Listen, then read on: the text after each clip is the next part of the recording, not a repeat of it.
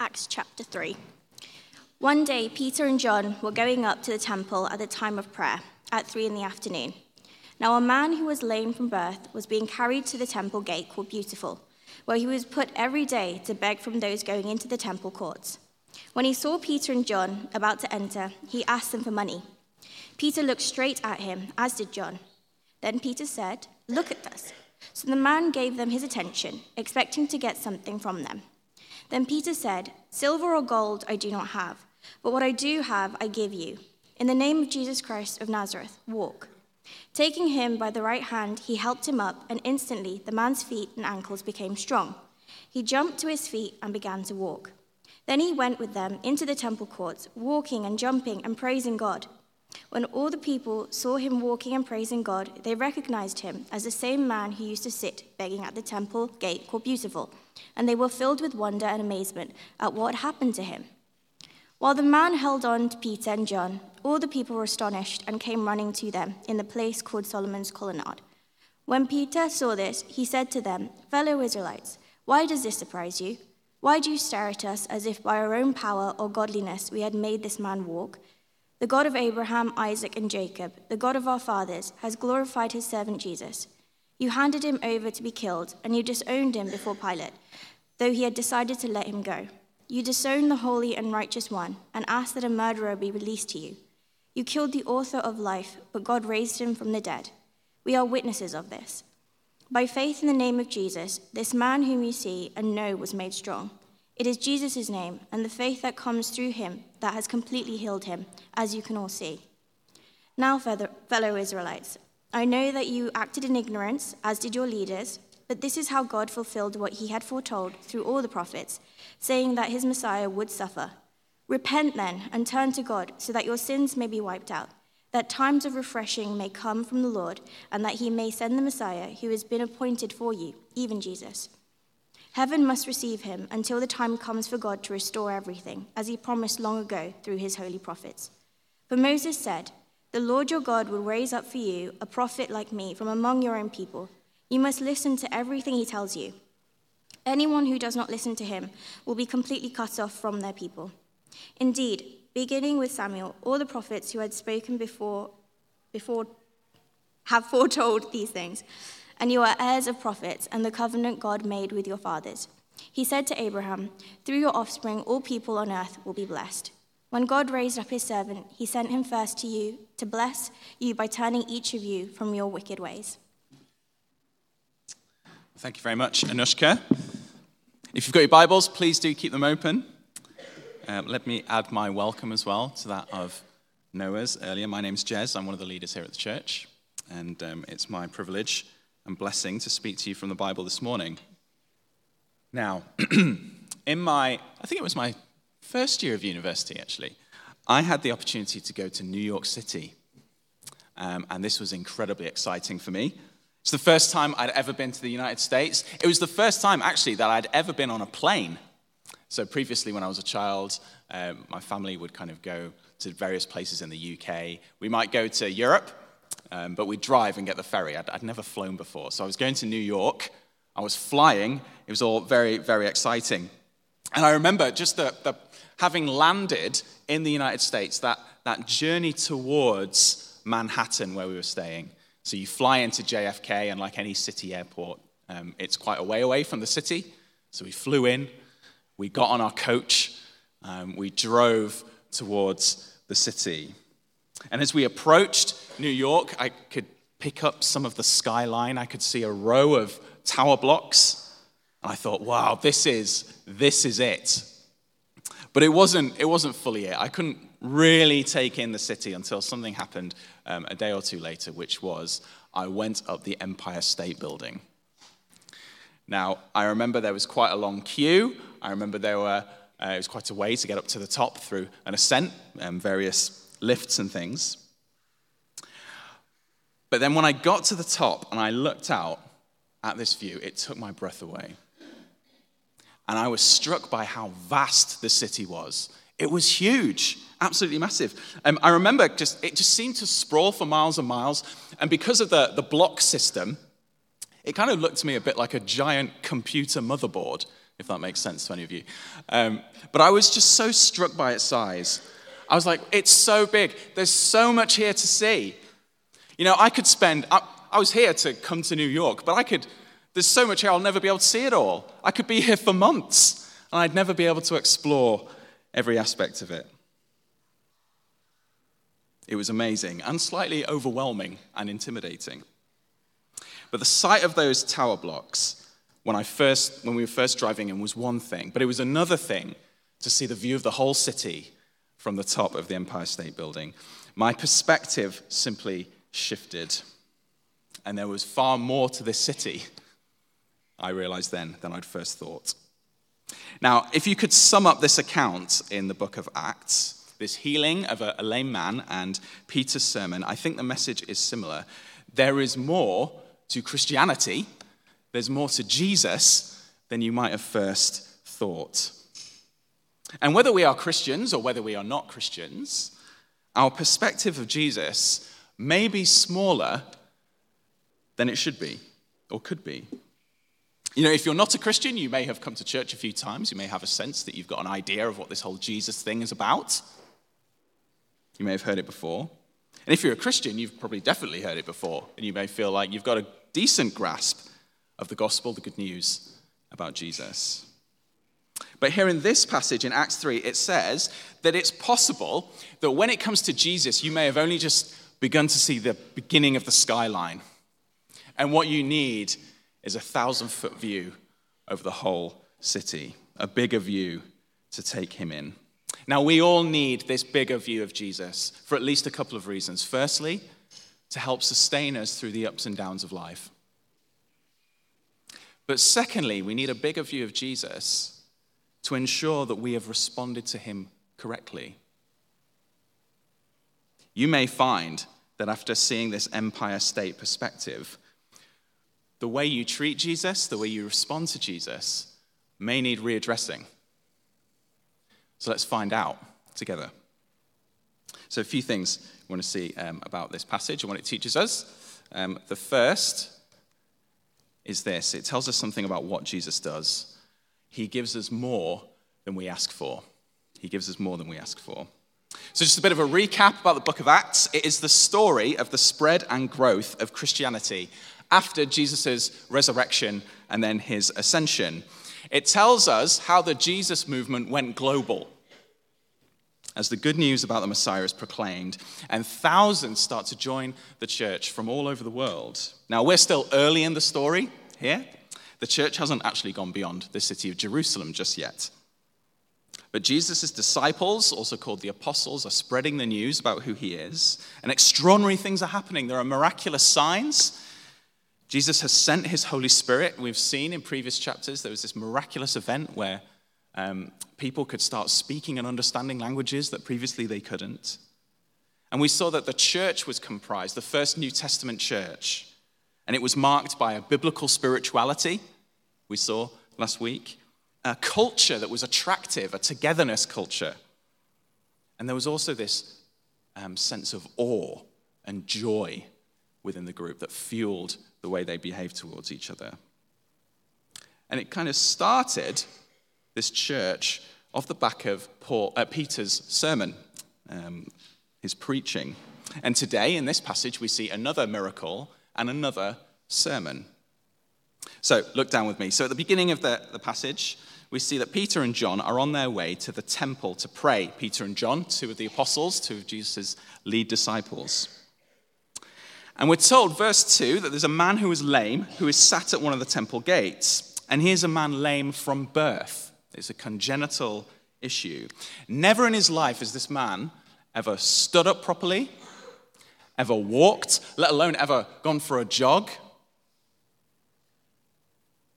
And on top of that, because of the social situation at the time, never had this man entered the temple.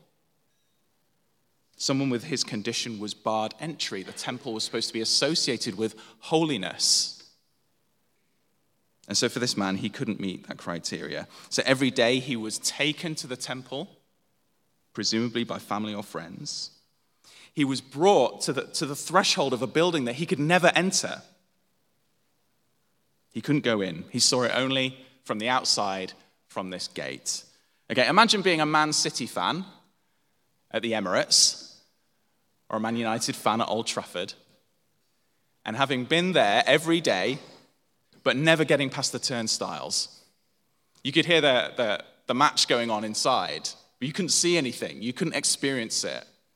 You were always left on the outside. This was this man's every day. He came to beg from the people to get money. Now, Peter and John come past him. They deliberately get his attention. Did you notice that? Peter's like, look at us. The man asks them for money. And verse 6, Peter says, silver or gold I do not have, but what I do have I give to you. In the name of Jesus Christ of Nazareth, walk. Peter takes this man by the hand. He lifts him up, helps him up. And miraculously, this man gains strength in his legs. Verse 8, he even jumps to his feet. He walks around. For the first time in his life, he enters the temple and he's jumping and he's praising God. I mean, imagine what that must have been like for him. Utter transformation. Healed and restored to the religious life of the community. Verse 9, people who know him, they've seen him every day, or regularly when they've come into the temple, they see him jumping about in the temple. They're amazed. It causes quite a stir. And so verse 11, it draws a crowd of people around where Peter is. And Peter, ever the opportunist, sees a chance to give a sermon. So what does he say? Well, look at verse 12. He says, fellow Israelites, why does this surprise you? Why do you stare at us as if by our own power or godliness we had made this man walk? Down to verse 16. By faith in the name of Jesus, this man whom you see and know was made strong. It is Jesus' name and the faith that comes through him that has completely healed him, as you can all see. Peter's basically saying, look, don't give us the credit for healing this guy, as if like we're magic. It is Jesus who has healed this man. Jesus was the one with power. Peter was merely an instrument of that power. And so Jesus had transformed this man's life. He'd started the day hoping for little more than for some financial support. But by the end, he had received far more than that. Physical healing, social healing, spiritual healing. He was able to participate in the community life of the temple. And we see he joined the church. So Jesus had given him far more than he had asked for. And Jesus does the same for us. We all have ideas about what God should give us, don't we? We have our dreams that we lay before him in our prayers. We're aware of the sins and struggles that we have, that we hope that he will help us with. Unhealthy behaviors that we want to defeat and change. And it's not wrong a lot of the time to ask for these things. They're good things to ask for. But sometimes we find that we don't always get what we ask for. Some of us are actually on paths through life that we would have never chosen for ourselves.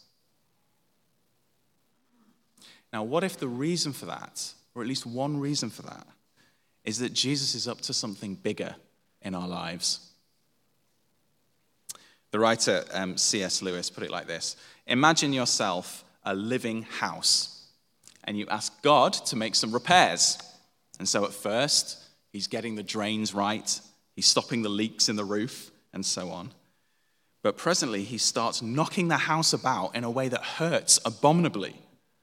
It does not seem to make sense. What on earth is he up to? The explanation is that he is building quite a different house from the one you thought of. You thought you were going to be made into a decent little cottage. He is building a palace. Do you see what he's saying? We pray for all sorts of things. We don't receive everything we ask for. And we wonder, does God care? Is he even powerful enough to help? But when we don't get what we ask for, it's not that God isn't at work. Actually, he's wanting to give us something greater than we would ask for ourselves. God's ultimate aim is to make us beautiful. To make us beautiful like his son Jesus. And in order for that to happen, it means that we don't get everything we ask for. For example, think about hardships. The Lord is not going to just fix everything hard in our lives sometimes, at least not on the time scale that we would like. Often because it is through those hardships that he will make us who he wants us to be. It is through hardships that we grow in patience, slowly. It's through hardships that we learn to trust in Jesus more and love him, although sometimes we can't always see that until further down the road. It is through hardships that we are better placed to help others because of the hard experiences we've faced. Some of the godliest, most loving people in this church are people who have suffered greatly, but they are beautiful. God has given them more than they asked for. His vision for us is greater than our own. And so this is what Jesus does. He gives us more than we ask for. He wants to do something deep in us. Deeper simply than a change of a set of circumstances. He gives us more. So that's something about what Jesus does. Secondly, let's just see something about who Jesus is. He's bigger than we think he is. He's bigger than we think he is. So Peter heals this lame man through Jesus' power, and he sees this then as a chance to tell the crowd that is drawing about who this Jesus is. And this is a rich portrait, if you look at this sermon, full of Old Testament imagery. It's a bit of a masterclass, really, in interpreting the Old Testament. He's speaking to Jewish people in the temple. And what he does is he shows these Jewish people that all of their hopes, all of their anticipations, all the prophecies find their center point in Jesus Christ himself. Just look at the number of titles that Peter uses to describe Jesus in this passage. So verse 14, he's the holy and righteous one. He is, verse 13, the servant. This is language taken from the prophet of Isaiah, referring to a coming chosen one of God who would unite God's people and suffer in their place. He's the righteous one, he's the servant. Verse 22, he's the prophet, a prophet greater than Moses, who Moses told about, who must be listened to. Verse 24, he's the one spoken of by Samuel and all the prophets. Samuel was the biblical writer who talked about King David, the greatest king that Israel ever had. And King David was promised that he would have a descendant who would rule forever. Peter is saying, this is Jesus. Peter goes even further. He goes straight to the main guy in Judaism, Abraham. Verse 25. So Abraham is considered the father of the Jewish people. He was given this incredible promise that through his offspring, the whole world would be blessed. And Jesus goes, yeah, guess who's the one who gives that blessing? It's Jesus. Throughout this passage, Peter is at pains to say that Jesus is the one who all the prophets of Judaism were looking forward to. He's like, guys, listen, everything our ancestors hoped for through the hard times, every prophecy, every vision of a brighter future, it finds its fulfillment in Jesus. He's the center of everything that has been promised to you. He's telling these people that their entire religious system was created ultimately to point to Jesus. Now, that is a perspective shift for them. Now, if you're not Jewish, that might not have much impact on you personally. But perhaps think of it like this. Peter is basically saying that the aim of history itself is to prepare for Jesus. Our culture has various views on history and what it's all about. Some see it purely as the story of oppression, where minorities have been trodden down on by those in power. Many see history a bit more optimistically. They hope that it is a story of progress, that as we develop our ideas and our science and our technologies, we can create a better world tomorrow. We've seen this through all sorts of different thinkers. Martin Luther King once said that the moral arc of history bends towards justice. Even as we see injustice today, there is this hope that in the future we will head towards something better, something greater. Peter is saying history ultimately finds its fulfillment in Jesus. Before Jesus came to earth, history was all about preparing for that event. And now Jesus has come, History is all about preparing for his return. Look at verse 21. Heaven must receive him, that is Jesus, until the time comes to restore everything. Martin Luther King would agree with this. The moral arc of history bends towards justice because, as King knew, it bends towards Jesus. He is the one who brings justice. He is the true source of progress in our world. Peter is trying to show these people that Jesus is far bigger than they think he is. He is the center of all their hopes and anticipations. But he doesn't stop there. Verse 13, he says that God has glorified his servant Jesus. This is strange language. You know, normally, when we talk about someone being glorified in the Bible, it is always God who is being glorified. We are to glorify God. That is, we are to make much of him. We're to put the spotlight on him, put him center stage so that he gets all the praise and attention, and everyone will see his supremacy. But in this verse, God is doing the glorifying. Who does God shine the spotlight on? The answer is his son, Jesus. God the Father has put the spotlight on his son by raising him from the dead. And like any proud father, he wants others to see the beauty and wonder of his son. And this is a pointer to the fact that Jesus is no mere man. He is more than that. He is actually divine himself. The reason it's not blasphemous for God to put the spotlight on Jesus is because this is God the Father putting the spotlight on God the Son. Look at verse 15. What a description of Jesus. He is the author of life. That is, that Jesus is the creator. Peter is saying that before he came to earth in his humanity, before the world began, Jesus had sat down and put pen to paper, along with his Father and the Holy Spirit, and wrote the story of our universe. He wrote your story and mine. And not only that, he sustained us, he is creating us through it. Life on planet Earth, life in the cosmos only continues because the author of life has written it into being and is keeping it going. That's who this Jesus is, according to Peter, the author of life. Jesus is bigger than they thought he was. Now, the crowds had got him seriously wrong, hadn't they? Look at verse 13 again. Peter says, the God of Abraham, Isaac, and Jacob, the God of our fathers, has glorified his servant Jesus. You handed him over to be killed, and you disowned him before Pilate, though he had decided to let him go. You disowned the holy and righteous one and asked that a murderer be released to you. You killed the author of life, but God raised him from the dead. There's a tragic irony here. These crowds that had seen Jesus' crucifixion, they had released a murderer, someone who takes life, and they had murdered the creator of life. It's hard to imagine a greater crime. And just as in Acts 2, Peter holds these crowds in the city who had been there at the time in Jerusalem. He holds them to account for the worst of all actions, for killing the Son of God, the author of life.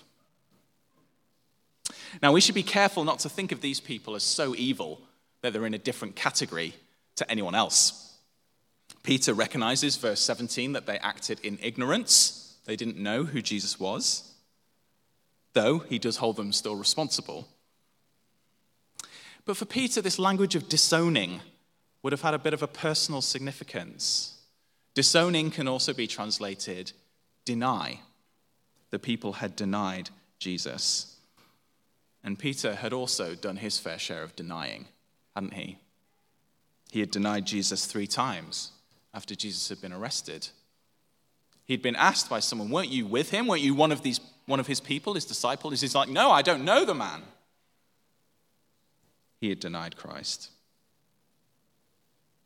And in some ways, that makes him worse than the crowds. The crowds were ignorant as to who Jesus was. Peter knew he was the Son of God. He'd said so with his own tongue, and yet still denied him. You see, Peter And by extension, we are to see something of the crowd's guilt in ourselves. We all deny Jesus. And here's the point, really. Having a small view of Jesus is dangerous. It's dangerous. If you think about Jesus' reputation in our culture, it's generally quite a good one, I would say. People think of Jesus as a good teacher. But biblically speaking, it would be more of a sanitized view of Jesus, a domesticated Jesus. A Jesus with some good moral principles, ones that might get quoted on an Instagram post here and there. Jesus who stands in history amongst other notable figures of various times. But for many, ultimately, a Jesus who stays in the grave and is therefore safe. Going back to Martin Luther King, it's been said that the reason many Americans respect Martin Luther King today is that he's dead. The point being that if he was alive and spoke his mind regarding the injustices that still happen in our culture, he wouldn't be as popular anymore. I don't know whether that's true, but I do know that the same is true with Jesus. We can say that he is a good teacher and we can keep him at arm's length where he's safe. But the true Jesus, the biblical Jesus, is bigger than that. He is risen from the dead, Peter said. He rules at the right hand of his Father. He is the author of life itself. Even Christians, we don't grasp this all the time, do we? All of us have disowned Jesus. We deny him all the time. We do so with our words, we do so with our actions, and with our thoughts, as if he never existed. I was just thinking this morning, how prayerless I've been at points this week. To not pray is to deny the fact that Jesus is my sustainer. It's as if to think I can just handle life by myself. I don't need him. He does not keep me going. I keep myself going. That's what prayerlessness says. I've denied him. How many ways do we deny Jesus? So many. All of us are responsible and accountable to him. And like these crowds, we desperately need his pardon.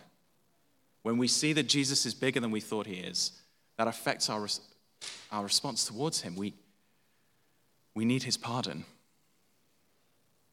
Well, how should we respond, finally? By turning, repentance and faith. In this sermon, the people are left with no doubt in terms of what is required of them. They are to turn. Look at verse 19. Peter says, repent then and turn to God. And then down at the end, verse 26, he says, when God raised his servant, he sent him first to you to bless you by turning each of you from your wicked ways. We are to turn. And the stakes are high. Verse 22, Jesus is described as the prophet like Moses who must be listened to. Verse 23, anyone who does not listen to Jesus will be completely cut off from their people. This is a picture of judgment. Our response to Jesus really matters. Well, the Jerusalem crowds can listen to Jesus. They can hear him through listening to Peter. Peter speaks for Jesus, and what does Peter say? He says, turn, turn. There are two aspects to this. A turning away from, that is, from what Peter calls wicked ways, and a turning to God. Let's take each one in turn, so to speak. Well, turning away from, a fancy word for this is repentance. Repentance. The crowd are called to turn away from what they have done wrong by repenting. Now, why does Peter use this striking language, murdering, killing the author of life? He does this so that they will see the seriousness of what they've done. They have to understand the gravity of their actions. They have to stare them in the face. And once they do that, the hope is that then they will see what they have done and say, I was wrong. I was wrong. I did this. It's on me. I was wrong. I want to change. That is repentance, turning away from our wrongdoing. Rosaria Butterfield wrote a book called Openness Unhindered. She talks about the difference between admitting sin and repenting of sin. She says that when we admit sin, we acknowledge that we did something wrong. We acknowledge that. But you can admit sin and still excuse yourself for it, or not really show a desire to change. She talks about the example of saying, "Oh, I'm just a hot-headed Italian, and I can't help it when I lose my temper with my family." So yeah, admitting the issue, but not truly repenting of it, kind of making peace with it, even claiming it as part of our identity. Oh, this is just who I am. This is just what I do. She writes that Christians who indulge the habit of only admitting sin will, over time, not end up not seeing sin as sin at all, but just life. This is just how I am. But that is not repentance. That would be like me driving down a motorway, knowing that I've taken a wrong turning, and saying to everyone in the car, "My bad, guys, I took a wrong turning." But then when I see the exits to come off, I just keep going. Admitting is not repenting. Repentance means truly owning what you've done as wrong and desiring to change. That's what Peter calls for the crowds. That's what he calls us to do, to repent, to turn away. Are there things you need to turn away from? Are there ways you've denied Jesus that he calls you today to make a direction change? But we don't just turn away from sin as if we can just deal with it all by ourselves. We turn to God. And if turning away is called repentance, turning to God is called faith. And the lame man is actually a perfect illustration of this. So think back again to this lame man being healed. Verse 16, Peter says that he was healed by faith in the name of Jesus. So what did this man's faith look like? Well, in verse 6, if you look back, Peter says to this man, "In the name of Jesus Christ of Nazareth, walk." And what happened? Peter holds out his hand, the man takes it, Peter helps him up, and as he's helping him up, that's when his feet and ankles become strong. Once this man has taken Peter's hand. So he's not healed until he takes Peter's hand. Now, Peter is the one with strength. Peter is lifting him up, and Jesus is working through him to heal him. But the man has to receive Peter's hand. He receives Peter's hand and then is healed. And historically, Christians have talked about faith being like an open hand to receive what God gives us. And this is how forgiveness was offered to the crowds. They are to turn away from disowning Jesus, but to turn to God in faith. Forgiveness is offered to them. They just need to take Jesus' hand. Believe that what he has done has saved them, and then they can trust in him, and they can be healed spiritually. Verse 19, repent and turn to God so that your sins may be wiped out, that times of refreshing may come from the Lord, and that he may send the Messiah. The sin of killing the author of life can be wiped clean. It can be gone. How? Repent and take Jesus by the hand. See, the Christian life for us, from beginning to end, is all about repentance and faith. That's not just how we enter the Christian life, it's how we continue. Our hearts will continue to sin against God as long as we live in this life. And so the call to us, whether we are a Christian or not a Christian, is the same. Repent and believe. Repent and have faith. Turn from your wicked ways, but turn to God. Take his hand. We have all denied him. We've treated him as small, though he is bigger than we thought he was. Spiritually, we are lame, to say the least, like that man. But in the gospel, Jesus Christ offers us his hand. He has died and risen again to pay for our sins, And so he calls us to renounce those sins, but by us taking his hand, he can give us spiritual strength. He can forgive us our sins, no matter what we've done. And look at verse 21. Christianity is not just about our sins being forgiven, as wonderful a gift as that is, but it's hope for the future. Jesus will one day come from heaven to restore this broken world, usher in the age to come, and we will dwell with him forever. All our prayers that seem to go unanswered for the pain to end, for hardships to cease, they will be answered one day. The Lord is coming to restore the world. But in the meantime, we need to repent and believe. That's what Peter says to these people. You see, one of the things that burdens Peter in this sermon is that Jesus is the Jewish Messiah. He's the one prophesied by all the prophets. These Jerusalemites have not recognized that Jesus is their king. Look at verse 20. Peter says that Jesus is the Messiah appointed for them. He's been sent by God for them. Of all people, these crowds should take hold of Jesus' hand because God has sent Jesus particularly to bless them, to serve them. But of course, it's not just for the Jewish people. He's for all of us. He's the author of all our lives. He's the king of all of us. And he has been sent to Jew and Gentile. He's been sent to all humans. And so Jesus has been appointed, in this sense, for everyone. He's been sent for you. And he's working through history even now to bring a people to himself, including here in Manchester, perhaps even including this morning.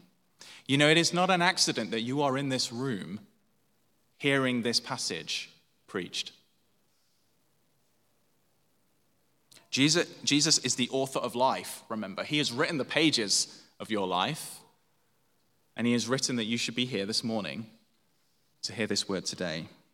He knew you would be here. He is the prophet like Moses who must be listened to. He speaks today through his preached word, and he calls us to repent and believe. He calls us to take his hand. Do that, and you will have eternal life. And so if you've never done this before, today is a good day to start. Christian friends, are there things that you need to repent of? Are there ways in which, again, you need to trust in Jesus? Let's do that. And if you're not a Christian, this is an invitation for you as well to repent and believe. Come to Jesus. He offers you his hand. The ways we've denied him can be wiped clean. Our punishment can be dealt with. And we can be promised a glorious future. Take him by the hand.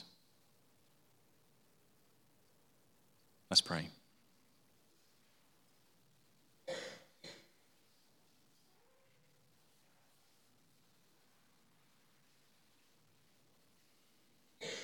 Heavenly Father, you are the one who has glorified your Son, Jesus, by raising him from the dead, by giving him the name that is above every name.